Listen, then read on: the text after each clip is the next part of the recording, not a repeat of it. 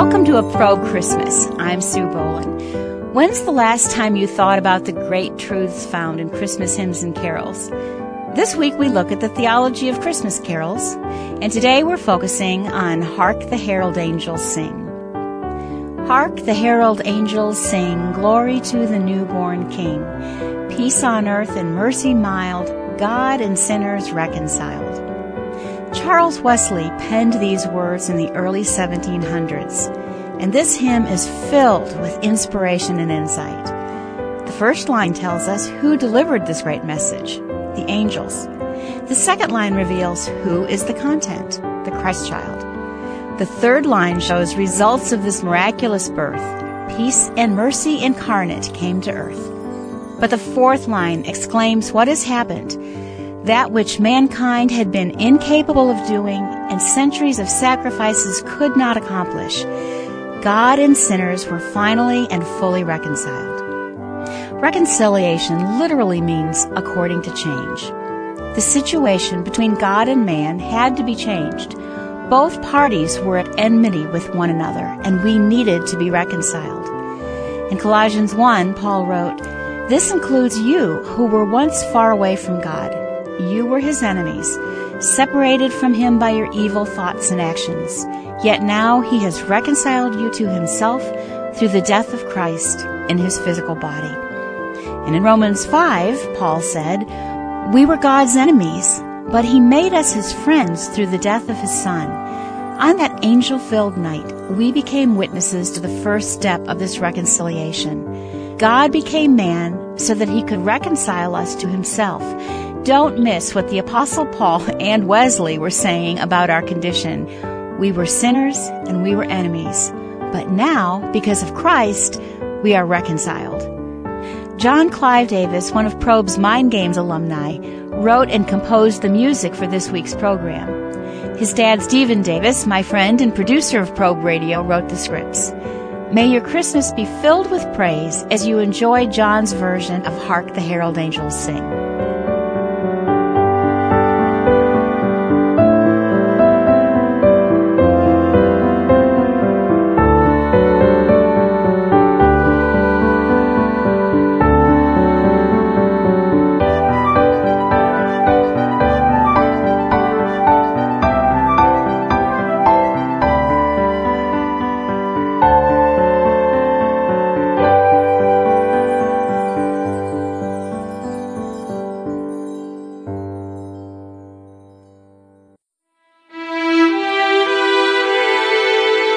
Welcome to A Probe Christmas. I'm Sue Boland. When's the last time you thought about the great truths found in Christmas hymns and carols?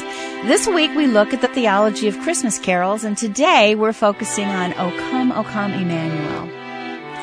O come, Emmanuel, and ransom captive Israel, that mourns in lonely exile here until the Son of God appear. Rejoice, rejoice, Emmanuel shall come to thee, O Israel. Emmanuel, God with us.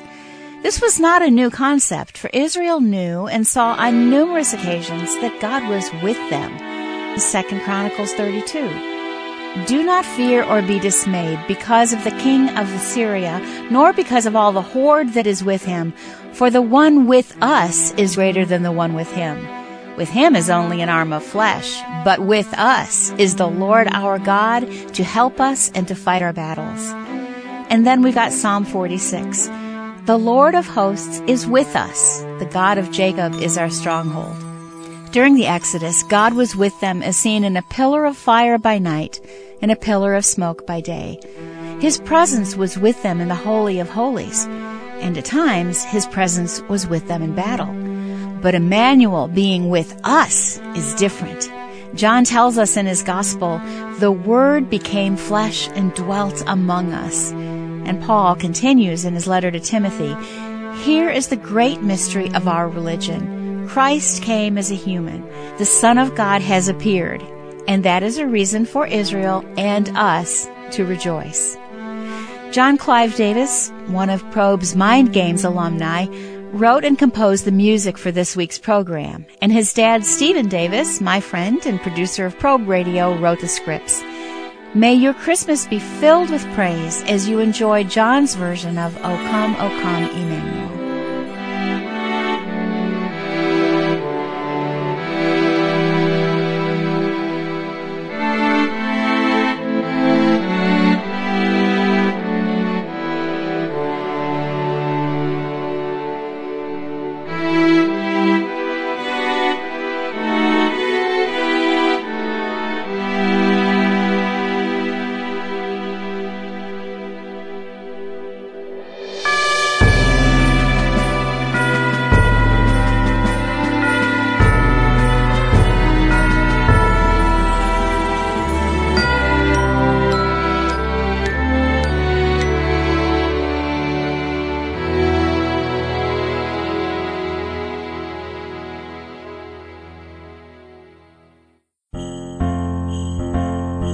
Welcome to A Probe Christmas. I'm Sue Boland. When's the last time you thought about the great truths found in Christmas hymns and carols? This week we look at the theology of Christmas carols, and today we're focusing on joy to the world. Joy to the world, the Lord is come. Let earth receive her King. Let every heart prepare him room, and heaven and nature sing. And heaven and nature sing. I love this carol. It is my very favorite.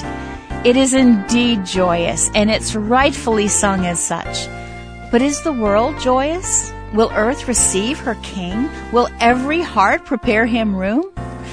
No, and that greatly saddens me. There are those who worship other gods and will find no joy in his coming. There are those who think him a myth and will not receive him. There are those who think him irrelevant or undeserving and will not make room for him. For these, there is no joy. Part of the reason there is no joy is our fault, the church's fault. Do we judge instead of love? Are we inconsistent? Do we preach legalism rather than forgiveness? And though we understand the truth, do we wield it as a weapon rather than share it with grace? For those who may have ended up on the receiving end of our hypocrisy, I am so sorry. But don't let our failings get in the way of you seeing a loving Heavenly Father and His Son dying for your sins. Listen to the music, listen to the words, and discover the one who loves you this Christmas. He came for you. He brings you joy. Jon Clive Davis, one of Probe's Mind Games alumni, wrote and composed the music for this week's program, and his dad, Stephen Davis, my friend and producer of Probe Radio, wrote the scripts. May your Christmas be filled with praise as you enjoy Jon's version of Joy to the World.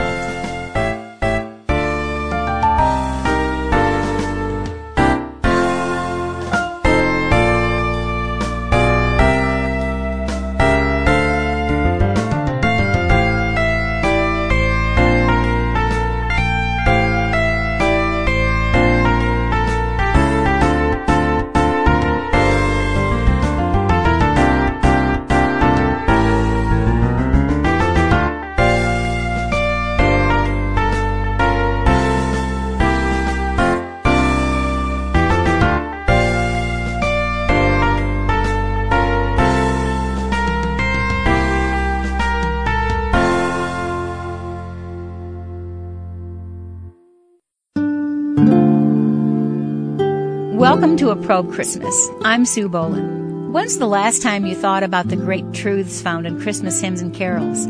This week we look at the theology of Christmas carols, and today we're focusing on what child is this? So bring him incense, gold, and myrrh. Come, peasant king, to own him. The King of Kings salvation brings. Let loving hearts enthrone him. Raise a song on high. The virgin sings her lullaby. Joy, joy, for Christ is born, the babe, the Son of Mary. In the verse preceding this one, there's a question asked which has more to do with you and me than the shepherds and wise men who are part of this story. Why lies he in such mean estate where oxen and ass are feeding? That's a 19th century way of saying, hey, why was Jesus born in a barn? The answer comes in this last verse. Come, peasant, king, to own him. The Apostle Paul had an opportunity to speak with the philosophers in Athens on Mars Hill, and his speech explains this invitation to all. As I was going through your city and looking at the things you worship, I found an altar with the words, "To an unknown God." You worship this God, but you don't really know him. So I want to tell you about him. This God made the world and everything in it.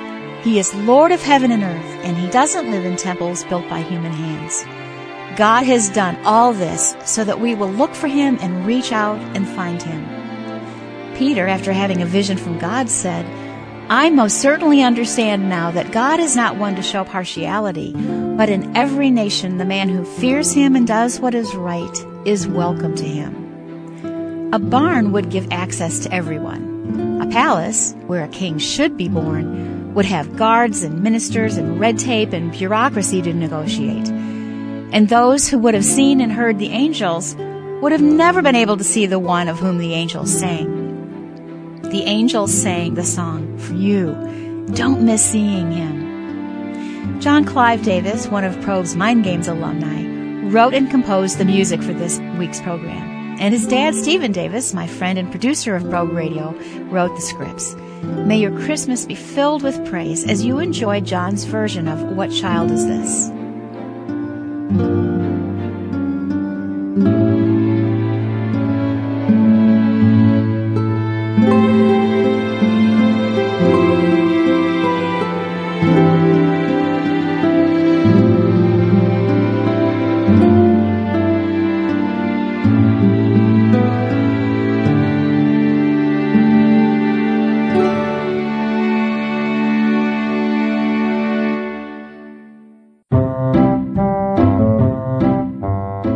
Welcome to A Probe Christmas. I'm Sue Boland. When's the last time you thought about the great truths found in Christmas hymns and carols? This week, we look at the theology of Christmas carols, and today we're focusing on the French carol, Il est né le divin enfant, which literally means, He is born, the divine infant. He is born, the divine Christ child. Play on the oboe and bagpipes merrily. He is born, the divine Christ child. Sing we all of the Savior's birth. Through long ages of the past, prophets have foretold his coming. Through long ages of the past, now the time has come at last. The first verse talks about prophets and prophecy, and now is the time. That is a rather famous phrase in the New Testament. For he says, "At the acceptable time I listened to you, and on the day of salvation I helped you. Behold, now is the acceptable time. Behold, now is the day of salvation." In 1 Corinthians 6. This salvation is quite literally Jesus Christ, and we see this truth beginning in the lyric I read, and concluded by the writer of Hebrews in chapter 1. Long ago, God spoke many times and in many ways to our ancestors through the prophets. And now, in these final days, He has spoken to us through His Son. God promised everything to the Son as an inheritance. And through the Son, He created the universe. The Son radiates God's own glory and expresses the very character of God. Do you understand what an awesome privilege it is for you to be born in this time? No waiting for many days and many prophecies to be fulfilled. This song is a celebration. The Savior has come into the world, and now is the time. So what are you doing now? Jon Clive Davis, one of Probe's Mind Games alumni, wrote and composed the music for this week's program. And his dad, Stephen Davis, my friend and producer of Probe Radio, wrote the scripts. May your Christmas be filled with praise as you enjoy John's version of Il est né le divin enfant.